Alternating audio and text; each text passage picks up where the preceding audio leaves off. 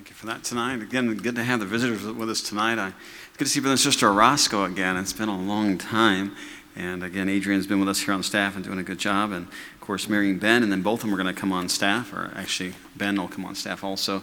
Ben did part-time last school year, and then he'll start full-time here after he gets back from his honeymoon. You're going on a 2-week honeymoon, aren't you? It's like 2 weeks. I think they might not come back. I'm not sure. But anyway, excited for them.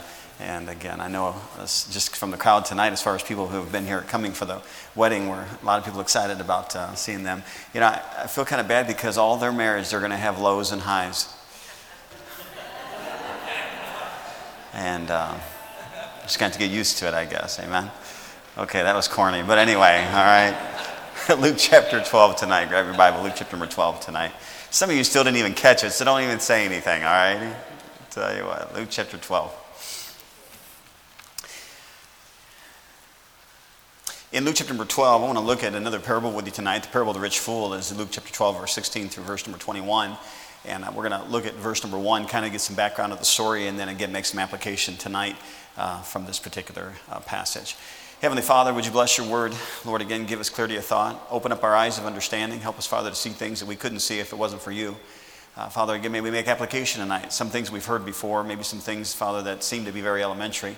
Lord, would you again allow the Holy Spirit to impress upon our hearts tonight the things that we need as individuals.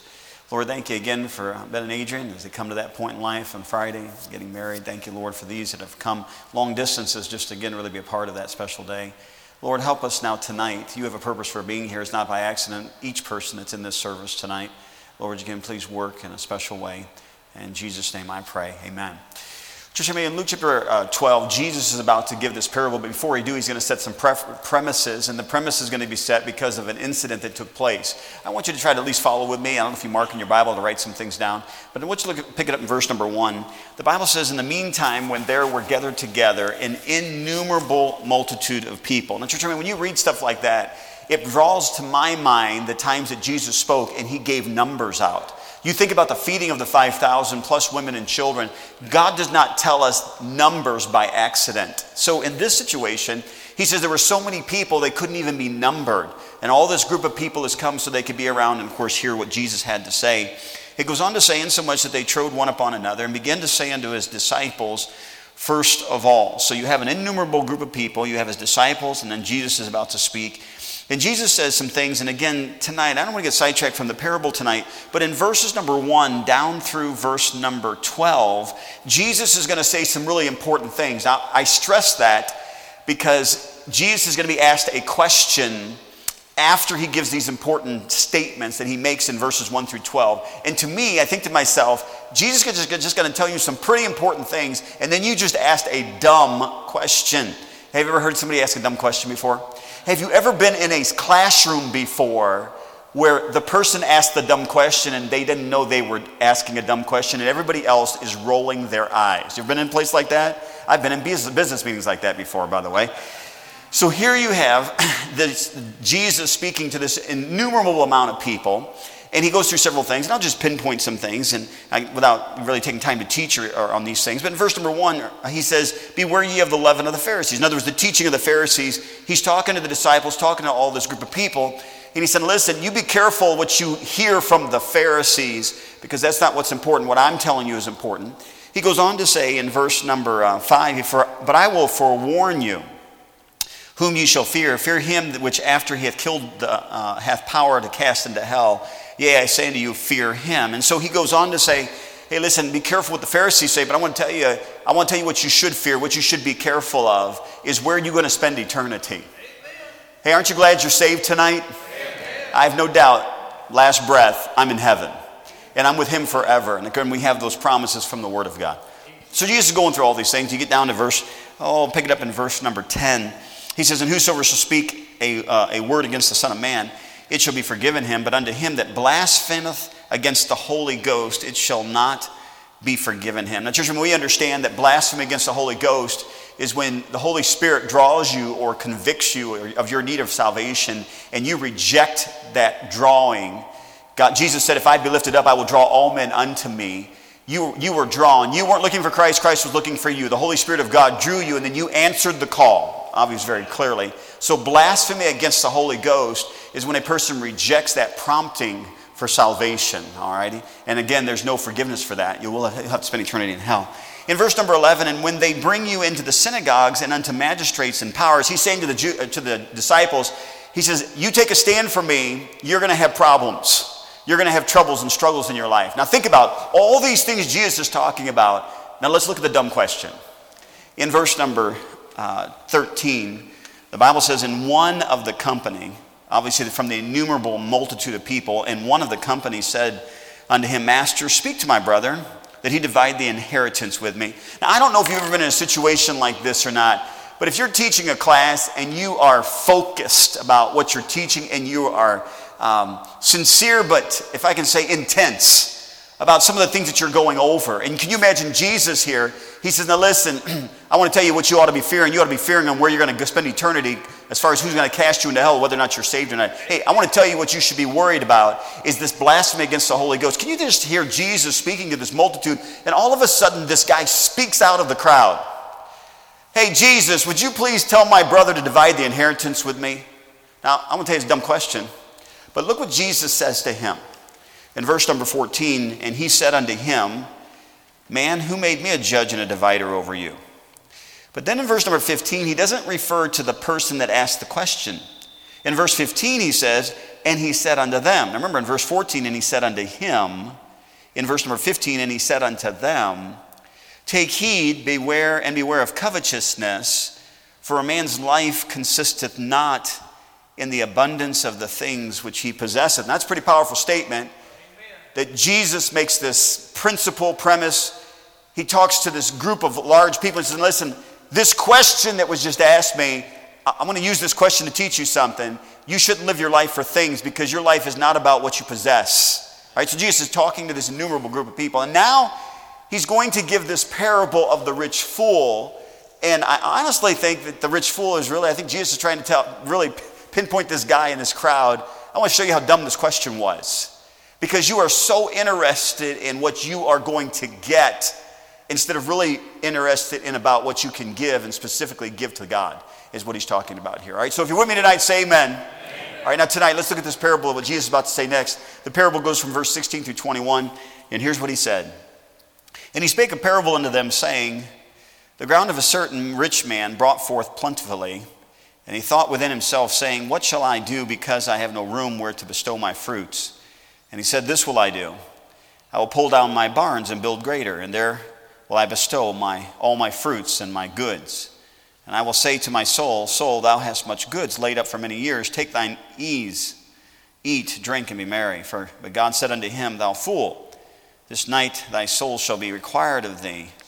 Then whose shall those things be which thou hast provided? So is he that layeth up treasure for himself, and is not rich toward God. I want to just make reference to it tonight. I'm not going to preach on it tonight. But I want you to notice that after he gives the parable, the very next verse number 22, and he said unto his disciples. Jesus is going to speak to his disciples in verse number 22, 34. By the way, it doesn't say he was speaking to the innumerable. It doesn't say he was speaking to the multitude. He said Jesus spoke to the disciples. And after he gives this parable, he says, now listen, I want to tell you some things. And he's going to talk about, again, the importance of, but seek ye first the kingdom of God. Don't worry about this food and clothing thing. But anyway, verse number 16 to 21 is what I'm going to look at tonight. And I want to talk about this rich fool that Jesus uses this earthly story and gives us spiritual principles to look at in our life. Now, listen, I want to tell you something. I love the Heritage Baptist Church because the Heritage Baptist Church is really just blue collar. You're not the white collar. When we talk about money, you seem very, very relaxed. I hope that you're a tither, amen? I hope that you give to missions. That's what you should be doing. And by the way, if you're giving your tithe and your missions, then you don't have to worry about, because by the way, that's what you should be doing. But seek ye first the kingdom of God and his righteousness and all these things. What things? Food, clothing. And thank God that, as the Bible says, your Father knoweth that ye have need of. And of course, Heavenly Father takes care of us in these areas. Now, I want to talk about the rich fool tonight. And I want you to notice what Jesus said about this particular rich fool. Because again, what was the problem? I feel like that in verse number 15 is the premise, and I feel like in verse number 21, which is the end, Jesus reiterates why he tells this particular parable. In verse number 15, he says, take heed, in other words, pay attention, and beware, in other words, be careful, beware of covetousness, For a man's life consisteth not in the abundance of the things which he possesseth. Now, church, I mean, the Bible is very clear on that. The 10th commandment is thou shalt not what? All right, thou shalt not covet. The word covetousness means to have or show a great desire to possess something belonging to someone else. All right, the idea of desiring what somebody else has that we're not supposed to have. All right, and Jesus is making reference to this idea of covetousness because of the money that he said, I want this inheritance. Would you please, again, split it with me? Now, just when you walk through verse number 16, you find the parable here. I want you to notice some things about this particular fella as far as the rich fool. I want you to notice how many personal pronouns were used about the rich fool. All right, look at your Bible again.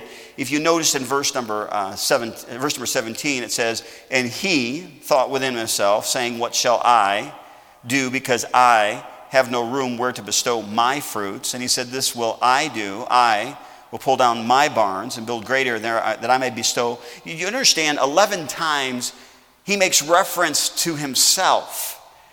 I want to tell you something. If we're not careful, we can be like the rich fool. And I want to tell you where it starts off. It starts with this idea of pride. It's not about us. It's not about us. It's about God and what God wants to do through us. It's not about our lives. It's about his life. It's not about our job. It's about the job that God gives us to do for him. And I want to tell you, this rich fool got this mentality because of his own pride in his own life. The self-centeredness that he had in his life caused him to desire money more than to desire God. It's interesting that when Jesus gave this particular parable, he said the ground of a certain rich man brought forth plentifully. Can I just tell you, and again, Jesus is the one telling the story, but again, it gives the premise of the rich man thinking too highly of himself, is that the ground was not the rich man's ground. The ground was God's ground. The rich man did not allow the ground to produce plentifully. God's the one that allowed the ground to produce plentifully. Do you understand that what you have in your life is not based upon because you're a good economist or because you are a good thinker or because you're educated? You have what you have because there's a good God that gave you a good ground, whether that ground is a job or good health, and it's God that allowed things to be plentiful or not. Our lives are about God, and I want to tell you, pride will cause a person to become, quote unquote, a rich fool. We use the word fool in Psalm chapter 14. The fool has said in his heart, there is no God. But in the context of what's going on here, a rich fool can be somebody who's lost or saved. The word fool in Scripture means silliness. Like, we use the word, that was funny or that was silly. Can I tell you, this kind of thinking is really silly. Say amen if you're awake tonight. You guys are quiet tonight. You guys are worrying me tonight. All right? Don't worry. It's going to be a short service. Somebody say amen. It's 5 to 8. Are you guys okay? Breathe in, breathe out. All right. I had a big meal tonight. I don't want to preach very long. Tonight was our last meal with Seth before he goes to college. It was a tearful night for me. So we had Chinese food. I told my wife, I said, dear, why would you feed me so much food and I got to preach tonight? She said, you didn't have to eat it. I said, but you put we had Chinese chicken tonight. It was on a plate right out of the oven. I said, but you put the platter right in front of my plate on the table. I said, it's your fault. I was forking so much chicken, I don't know if it was coming off the platter of my plate, but I was eating it. I thought to myself, this is not going to be a long service tonight. Do you understand that this rich fool was foolish about this area of money because it was pride money? It was about what he did. You don't find that many personal pronouns, and again, Jesus is the one telling the story to indicate that this person thought too well of himself. I don't care what kind of job you have. The job you have is because of God.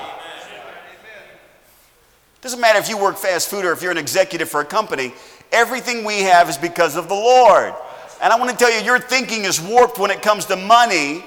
If you have this idea, you have what you have because of your own education or because of your own strength or because of what you are. You have what you have because you got a gracious God in your life. So we see the pride of this rich fool. We see something else in verse number 19. I find that not only do we see his pride, but I want you to look at what he says. In verse number 19, he says this. He says, and I will say to my soul, soul, thou hast much goods laid up for what? Many years. You know what the problem with the rich fool was? He was presuming on tomorrow. Hey, I've got so much, this is going to last me for years. You don't know what's going to happen tomorrow. Proverbs 27:1, boast not thyself of what? For thou knowest not what a day may bring forth. Turn over to James chapter 4. I want you to see this with your eyes if you don't mind. James chapter 4, look down in verse number 13 with me. James chapter 4, verse 13. This is the passage that we find, what is your life? It's even a vapor. But look what he says before that. In James 4, verse number 13, go to now ye that say today or tomorrow, we will go into such a city and continue there a year and buy and sell and get gain, whereas ye know not what shall be what? For what is your life? It is even a vapor that appeareth for a little time and then vanisheth away. Now then he tells you what you should be thinking. Verse 15, for that ye ought to say those next 4 words out loud. Let's say it again. We shall live and do this or that. I want to tell you, we have gotten away from that, Lord willing. We have gotten away from the fact, if the Lord will. I'm going to take a trip, if the Lord will, or Lord willing. Isn't it interesting in the context of verse 13 through 17, you get down to the end of chapter number 4 and it says, therefore, to him that what? Knoweth to do good and doeth it not, to him it is. In the context of it all, church family, it is sin for us to think that we have tomorrow without putting God in the equation. That's sinful. I don't have tomorrow. Thinking about Ben and Adrian getting married, I remember there's a couple, and it's been more than one time. I remember one girl in particular, and she was looking forward to getting married, and I asked her, she was a member of church here years ago, and I asked her, I said, listen, the Lord might come back. She said, no, I want to get married first. I said, well, don't worry, after you get married, you're going to wish the Lord had come back.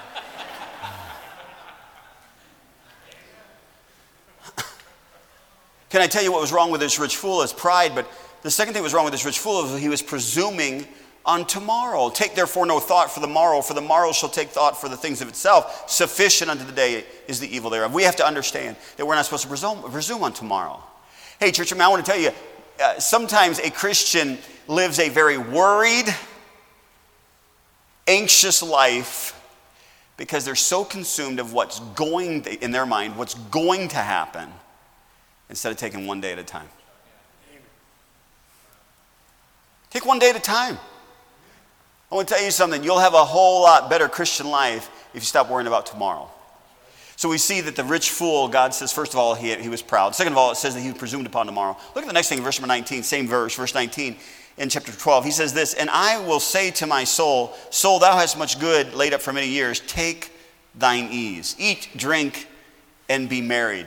Well, not really. Marry is what it says there. Do you understand that this fellow was passive when it came to this idea of getting after it? We just got done having a Sunday school lesson on the diligent and the slothful man, the contrast of the two. And this fellow got to the place in his life where he thought, hey, listen, I can't wait. I'm at a place in my life now. I don't have to do anything. I can just eat, drink, and be merry. That's not how God created man. Go back to Genesis chapter 2, and he says, I'm going to put Adam in the garden. And before the fall of man, God said, Adam, I want you to dress and to keep it. Talking about the Garden of Eden. In other words, God gave Adam responsibility inside of a utopia. We're raising a generation now, they sleep and they get up at whatever hour they want to. Unless they have to go to school, obviously. There's no schedule of getting up, there's no schedule of going to bed. We're raising a generation right now that, if they have to do something, it's so hard on them. I want to tell you something. The problem is we're not training them to work in this mentality of, hey, listen, how come we can't party every day?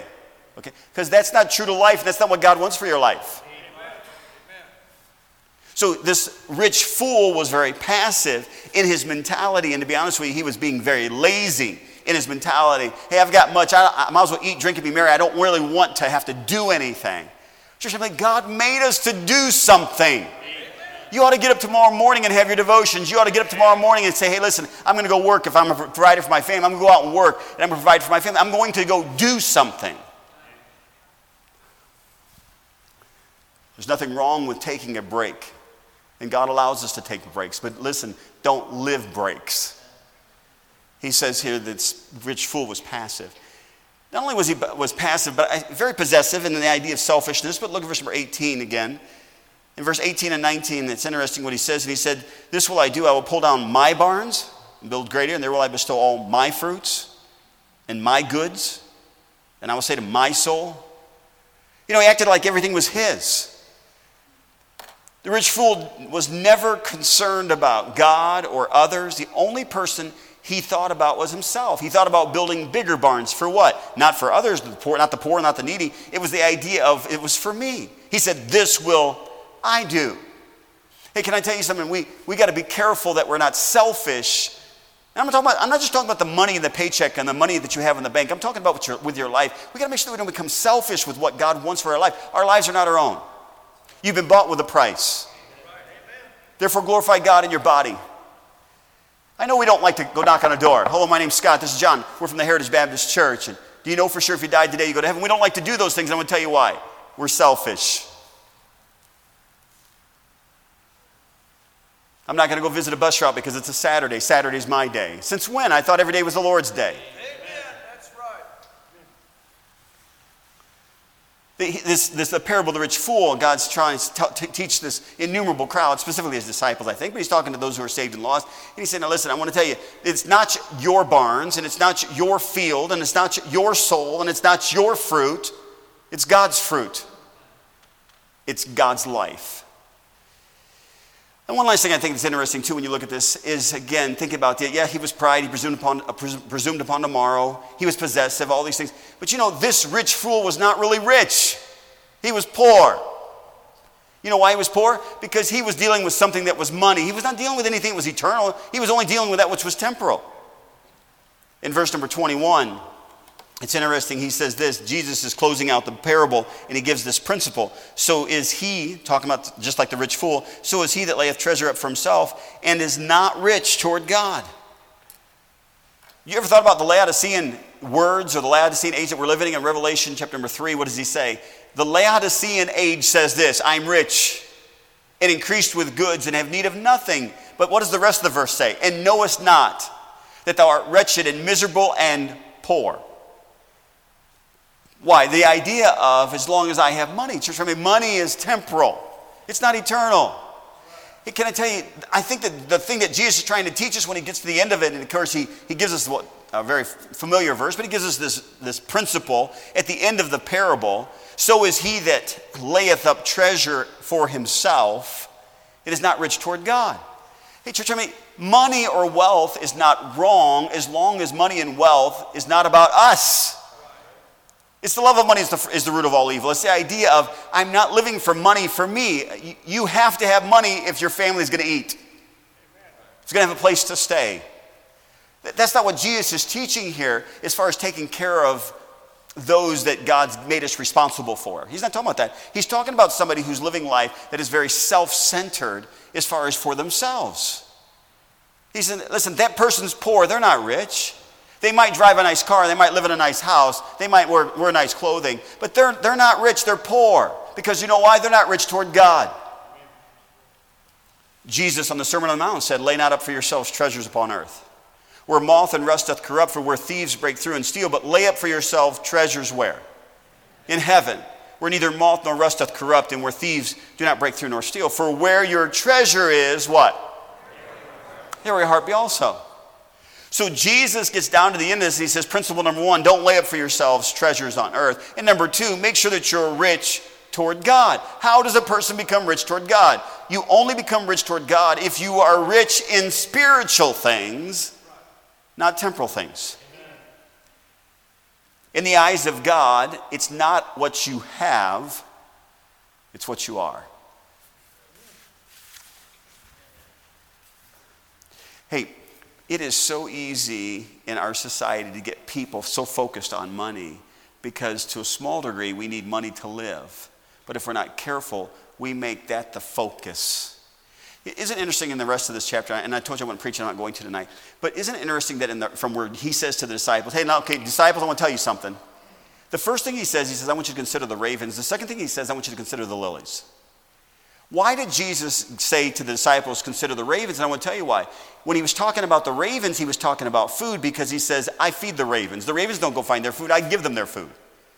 In the area of the lilies, he says, Solomon was not even clothed, was not even arrayed like one of these. He says, I'm the one that clothes the flowers. I'm the one that caused the grass to grow. He says, hey, listen, if I can feed ravens and I can clothe flowers, I guess I can take care of you. You know, in the Christian life, yes, we should plan and yes, we should prepare, but we've got to be careful that that's not our focus in life. You know what our focus in life should be? Not my will, but thine be done. You know what our focus ought to be? God, it's all yours. What do you want me to do with it? You know, sometimes if we're not careful, we start to look at what other people have.